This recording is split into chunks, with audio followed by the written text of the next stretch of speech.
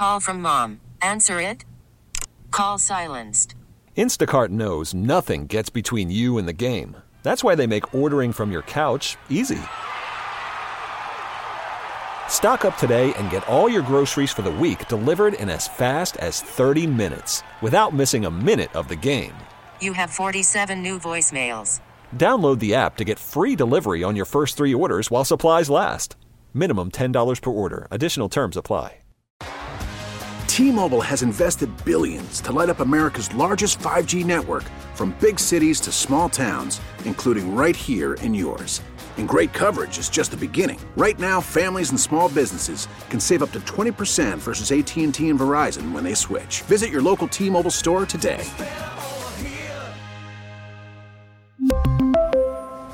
Plan savings with 3 lines of T-Mobile Essentials versus comparable available plans. Plan features and taxes and fees may vary.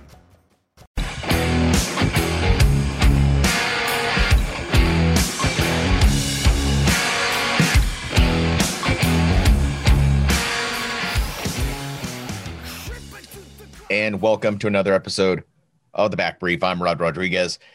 We are at the midpoint of December. God, everybody's waiting for 2021, man. I know we all feel like 2021 is going to show up and it's going to be a brand new beginning, fresh start. COVID will go away, new president, new life, new everything. But let's not forget that it's just a day in a calendar.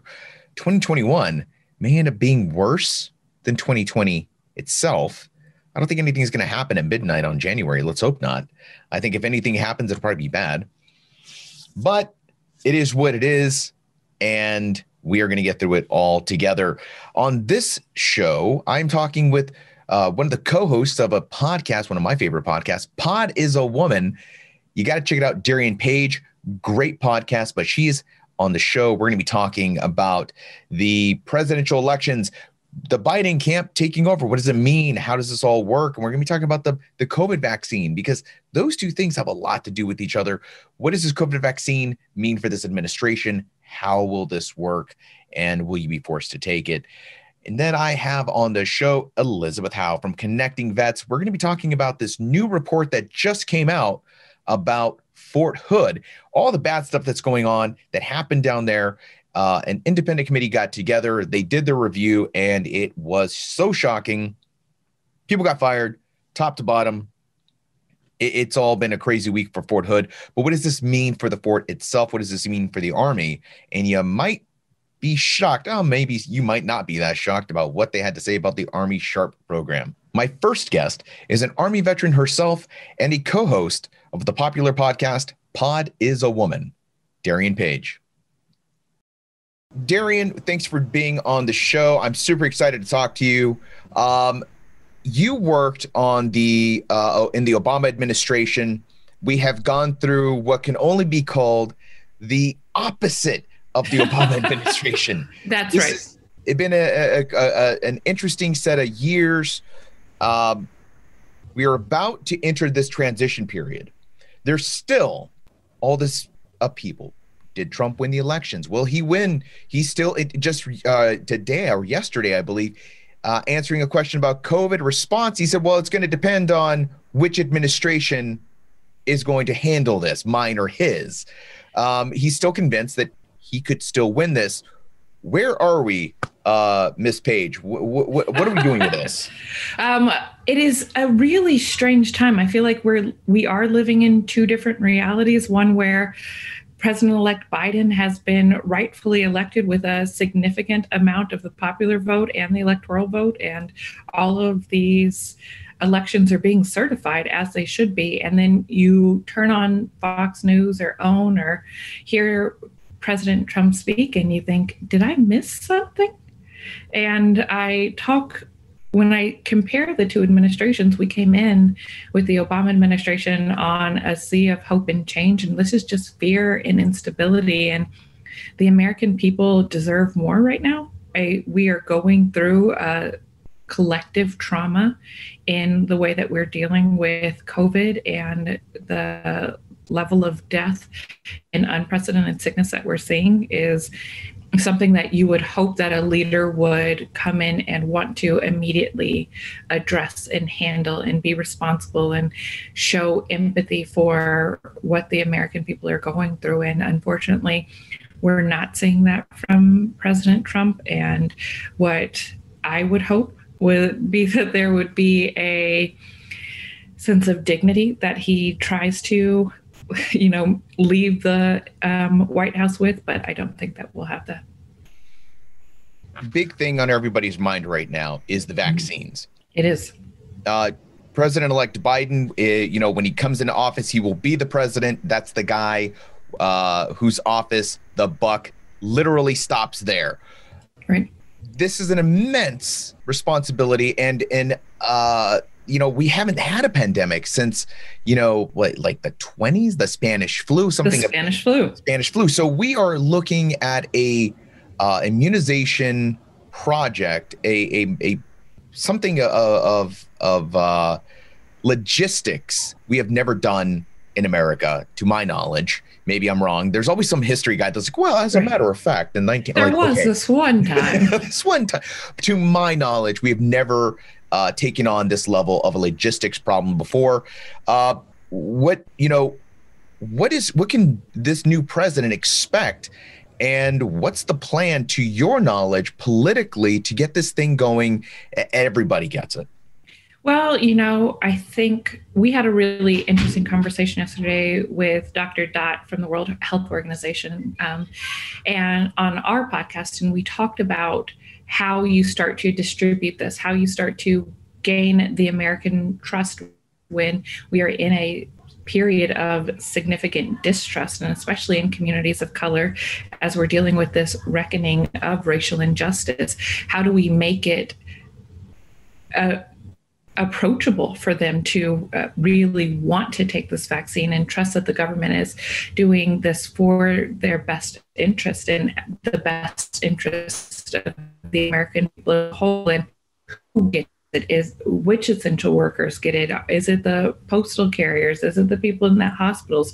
When do we start to really roll this out? And President-elect Biden is a challenging situation on his hands, but to see him already start to come to the table with a healthcare team that is incredibly diverse, that, is bringing men and women from across the country that are the leaders in their field, that he is listening to scientists and doctors and medical professionals to help him and advise him on the best way to do it, and to start off the strategy with that perspective. The National Health Institute and the military have both said several times, they've been very vehement about the statement, the military will not be administering this vaccine. The only thing the military will be doing is the logistics behind it. Now, if they'd have said it once or twice, I get it. But this is a statement. This is a message that the government, the military, the NHI, everybody's very vehement about saying the Army will not be administering, we're only handling. Mm-hmm. Why do you think that message is so important to get to the American people? Why does this message keep being pounded in our heads that we're not administering, we're just logistics guys in this? So that's an interesting question, and I hadn't actually considered that perspective before. But my first take on that would be, number one, the military has a lot on their plates right now. There are threats when we look at just from a national security perspective. There is so much going on, but also we've seen President Trump try and politicize the military with this, the parade that he wanted to have to show the military might, instead of utilizing the military as it should be. And because the vaccine and because the pandemic as a whole has been so politicized, you never want to bring the military into that. The military is nonpartisan. It is here for the protection of American people. And once you start politicizing it, you're going down a very slippery slope. So I would hope that that would remain true, that they would not force set on our service members. If you can imagine, if someone is against having the vaccine, having the military come into your community and force that upon you just seems like the wrong approach when there are so many other approaches to take. I'm interested in knowing, you brought up the politicization, I hope I said that word correctly, the politicization of the American service member. Do you think something's been learned about this process, about this act of turning the military into something political? We've seen numerous generals, we've seen numerous service members leave the administration, General Mattis being the most notable. Do you think Biden is going to be taking a very different approach to how the DOD or service members are portrayed or used politically? Absolutely. I mean, he has to, and you can only contrast a father of 2 military service members, a father of an Iraq war veteran, coming into office with the most foreign policy experience of any president that's ever held the office. His perspective on how we use the military in general is going to be radically different than what you've seen from President Trump. And to see there's something so honorable about serving your country. And to see President Trump describe military service members as losers, and to hear him disparage them while also wanting to use them to show his military might, the way that President Biden will approach how he, converses with his military leadership, the guidance that he's getting, the relationship that he has with our world leaders and global democracies is going to be so completely different than what we've seen now. And I think that service members across the globe can really breathe a sigh of relief in knowing that there is an adult in the room, and an adult who has had the experience of leading at some of the highest levels in the world. He was the chairman of Foreign Service for 2 times at this point. He's known all of these global leaders for most of his 40-year career. So yes, I do think that it will be completely different than what we've seen over the past 4. I will say that President Trump's the accusations, and they are only accusations that he said losers and whatnot about the military. I will say that is something that he did not, that is not on the record. We don't know that he said that, but he has said some pretty disparaging things about the now deceased Senator McCain. I'm not going to go out on a limb and say whether he said it or not, but I would say it's not that far-fetched. My final question to you is in regards to the current state of international affairs, the current state of the military in regards to our positions in Iraq and Afghanistan. Iran, one of their scientists just got murdered. We don't know how this is going to affect our relations or our position in that area of the world. President Trump wants to bring him home. Will Biden abide by that? Do you think he's going to bring them back home, or are we there to stay and do more? No, I don't think America is looking to stay engaged in forever wars. I do think he will take, the advice of his military leadership. He will take the advice of the experts, and he will use his own experience to help him as he devises a plan for a drawdown in Afghanistan. I think he will look to, strengthen our relationship with NATO, given all of the challenges that they've had. He will look to strengthen our relationships and our alliances across the globe, and he will use that as a way to utilize diplomacy and bring home our service members. So I think that he will find a path out of Afghanistan. Well, that is my hope, at least. Darian Page, thank you so much for being on the show. Where can we learn more about you and Pod as a Woman? You can learn more about Pod as a Woman. We are on wherever you get your podcast, on Apple Podcast or radio.com. So that is all available. And I am at Darian Page on all of the social handles, Instagram and Twitter. Awesome. Thank you again for being on the show, and we'll be right back. Thank you for having me. It was a pleasure. I know on the Back Brief, we tend to talk about stories that range from the serious to absurd, but I want to share with you a different kind of podcast. CBS Eye on Veterans, hosted by Navy veteran Phil Briggs, brings you uplifting, inspirational, and sometimes hilarious stories from the veteran world. From Matt Best talking pounds of brown to the greatest beer run ever, Phil Briggs is going to take you to the best and funniest places in the veteran world. CBS Eye on Veterans, available everywhere you listen to podcasts, or go to connectingvets.com, click on the podcast button at the top of the page, CBS Eye on Veterans.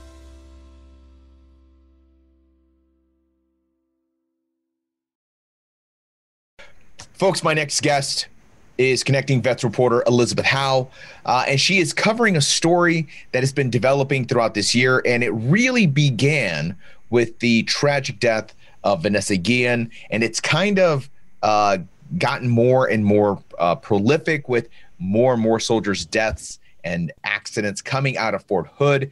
Elizabeth has covered training accidents from Fort Hood, and this kind of all...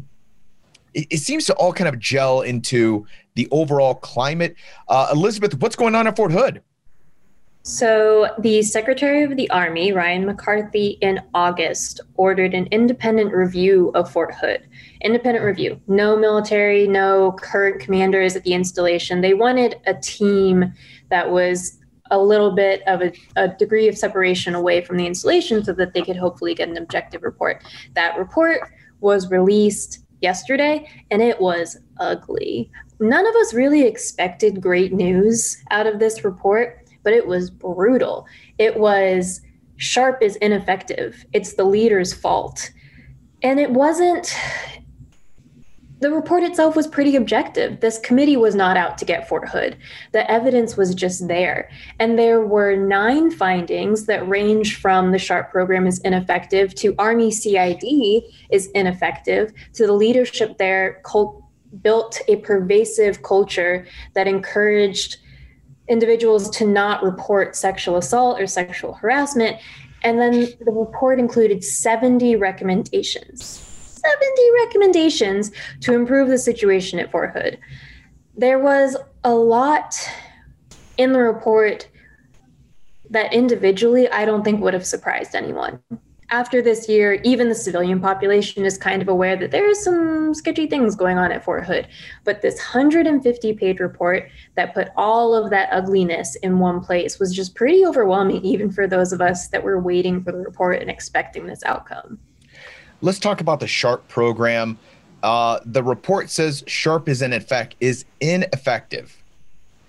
So where does that leave the SHARP program? Does it mean that the SHARP program is no longer effective in the sense overall, like, hey, SHARP is terrible? Or is it saying the SHARP program at Fort Hood was ineffective? So that was a big topic of conversation during the briefings yesterday, because what does that mean exactly, right? So the committee was careful to say that they cannot generalize their findings to the SHARP program in general because they were on the ground at Fort Hood. So they didn't want to say SHARP at every installation is ineffective. They had very clear data as to why SHARP at Fort Hood was ineffective. But even McCarthy said that this data has kind of opened the Army's eyes to maybe we should be looking at SHARP at other installations. These problems could very easily be systemic. And the report also said that the SHARP structure is flawed. So yes, the report was on Fort Hood. Yes, it looked specifically at Fort Hood's SHARP program, but the implication and the possibility is there that this might be Army-wide. And out of the 70 recommendations that the report made, almost half of them had to do with the SHARP program. 32 of the 70 recommendations were how to fix SHARP at Fort Hood specifically, but, the Army in general. This report comes out and immediately people are fired. Take us through who's gotten fired, and is this what's the response to these firings? So something that was encouraging is that the commanding general at Fort Hood, Lieutenant General Pat White, was not among the 14 leaders who were relieved or suspended. The 14 included 2 major generals, but the commanding general of Fort Hood was not relieved. And there were a lot of questions about that. Lieutenant General White was deployed for 9 months within the review period. And so the Army was very careful to say that Lieutenant General White was in Afghanistan doing this, and the commanding general that was left in his place was doing this.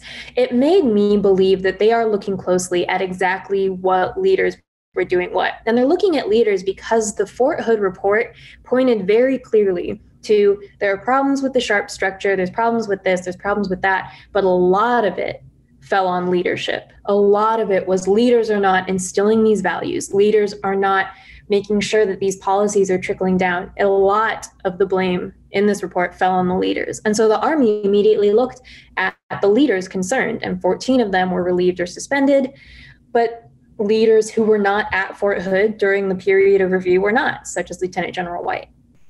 Did anything come out of this investigation that could directly impact the Vanessa Guillen situation or any of the other open investigations that are currently taking place on Fort Hood? We're still looking for the murder, I believe, of Brandon Rosencrantz. Did this illuminate any of those situations? So SHARP was a huge part of the report, but another huge part of the report was Army CID at Fort Hood and its flaws, and it has a lot of them. And the flaws have to do with staffing and experience and resources. And at the end of the day, that was hindering Army CID from solving crimes. And so those resource shortages and staff shortages are being mitigated, they're being addressed, which you would hope means that those open cases that haven't been solved will be expedited a little, because now we understand, okay, Army CID at Fort Hood needs help. Here's more resources, here's more staff, here's more experience. But, you know, there's kind of a delay on when policies get implemented and when the effects of those policies really start to show up. So you would hope that these open cases at Fort Hood would start to get some sort of resolution. In the case of Vanessa Guillen, her family was involved in the Fort Hood review, but they drew a very careful line between we are investigating the climate and the culture at Fort Hood. There is a completely separate investigation that's still looking into Vanessa Guillen. And so the Independent Review Committee was careful to draw that line. Vanessa Guillen's name comes up 20 times in the 150-page report. So there's definitely a significant amount of pointing out that this investigation kind of stemmed from the outrage over Vanessa Guillen's murder. But there's still a lot of questions that this review did not answer because there's a specific investigation going into that. So now that this review has been released, people are getting fired. What happens next? What happens at Fort Hood? What happens to Fort Hood? The Secretary of the Army has created yet another task force. This task force, the People First Task Force, has been tasked specifically with implementing all 70 of the recommendations that the report made. The report committee even said during the briefing yesterday that they were surprised that all 70 of the recommendations were accepted, because that's a significant amount of recommendations. They have already started. Obviously, we've seen those 14 leaders be relieved or suspended. We've seen a new absent without leave policy go into effect. And this task force is meant to implement all 70 of the recommendations before March 2021. Has the incoming presidential administration said anything? The Biden camp, have they said anything about this particular report or what they plan to do when they come into power? So the Biden administration has not said anything specifically about the report that was just released, but Joe Biden was pretty vocal throughout the early stages of the Vanessa Guillen situation, calling for justice, saying that it was completely unacceptable. There has been a lot of delay when it comes to Biden and the Department of Defense. As we've seen, we waited for longer than we planned to for him to announce his pick for next Secretary of Defense, which he just did this week. So it seems like Biden is being very careful with who he appoints within the Department of Defense, how he is viewed with the Department of Defense. So he has not yet released any sort of statement regarding the most recent report release. Where do we go from here in regards to Fort Hood, in regards to these reports? Next, we have a new Department of Defense secretary being declared by Biden or appointed by Biden when his time comes in. Where do we go from here? Elizabeth Howe. We can only hope that this most recent reckoning against military sexual assault and sexual harassment that was sparked by Vanessa Guillen will actually go somewhere.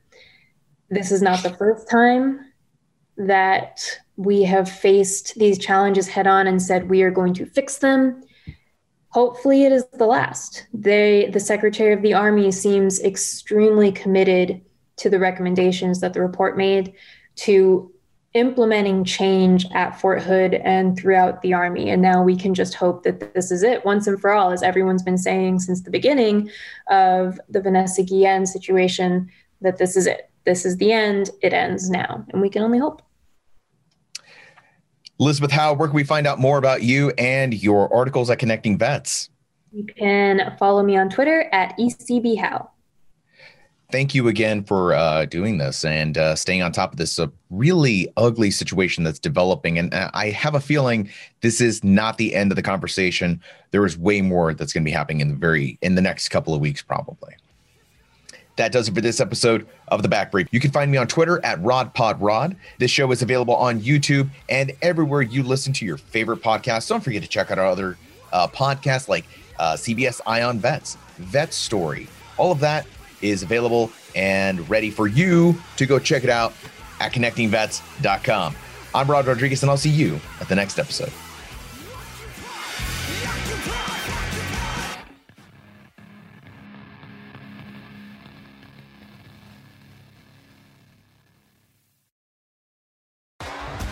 T-Mobile has invested billions to light up America's largest 5G network, from big cities to small towns, including right here in yours. And great coverage is just the beginning. Right now, families and small businesses can save up to 20% versus AT&T and Verizon when they switch. Visit your local T-Mobile store today.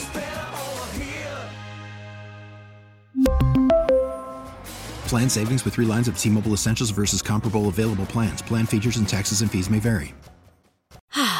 Spring is a time of renewal, so why not refresh your home with a little help from Blinds.com? We make getting custom window treatments a minor project with major impact. Choose from premium blinds, shades, and shutters. We even have options for your patio, too. Blinds.com invented a better way to shop for custom window treatments. There's no pushy salespeople in your home or inflated showroom prices. Our design experts can help you find the perfect window treatments on your schedule. We'll even send free samples directly to you. Plus, we can handle the measuring and installation for you. Unlimited window treatments installed for just one low cost. And with Blinds.com, you'll always get transparent pricing. No hidden fees. Our free shipping and 100% satisfaction guarantee can put the spring back into your step and into your home, too. Shop Blinds.com right now and save up to 45%. Up to 45% off for a limited time at Blinds.com. Blinds.com. Rules and restrictions may apply.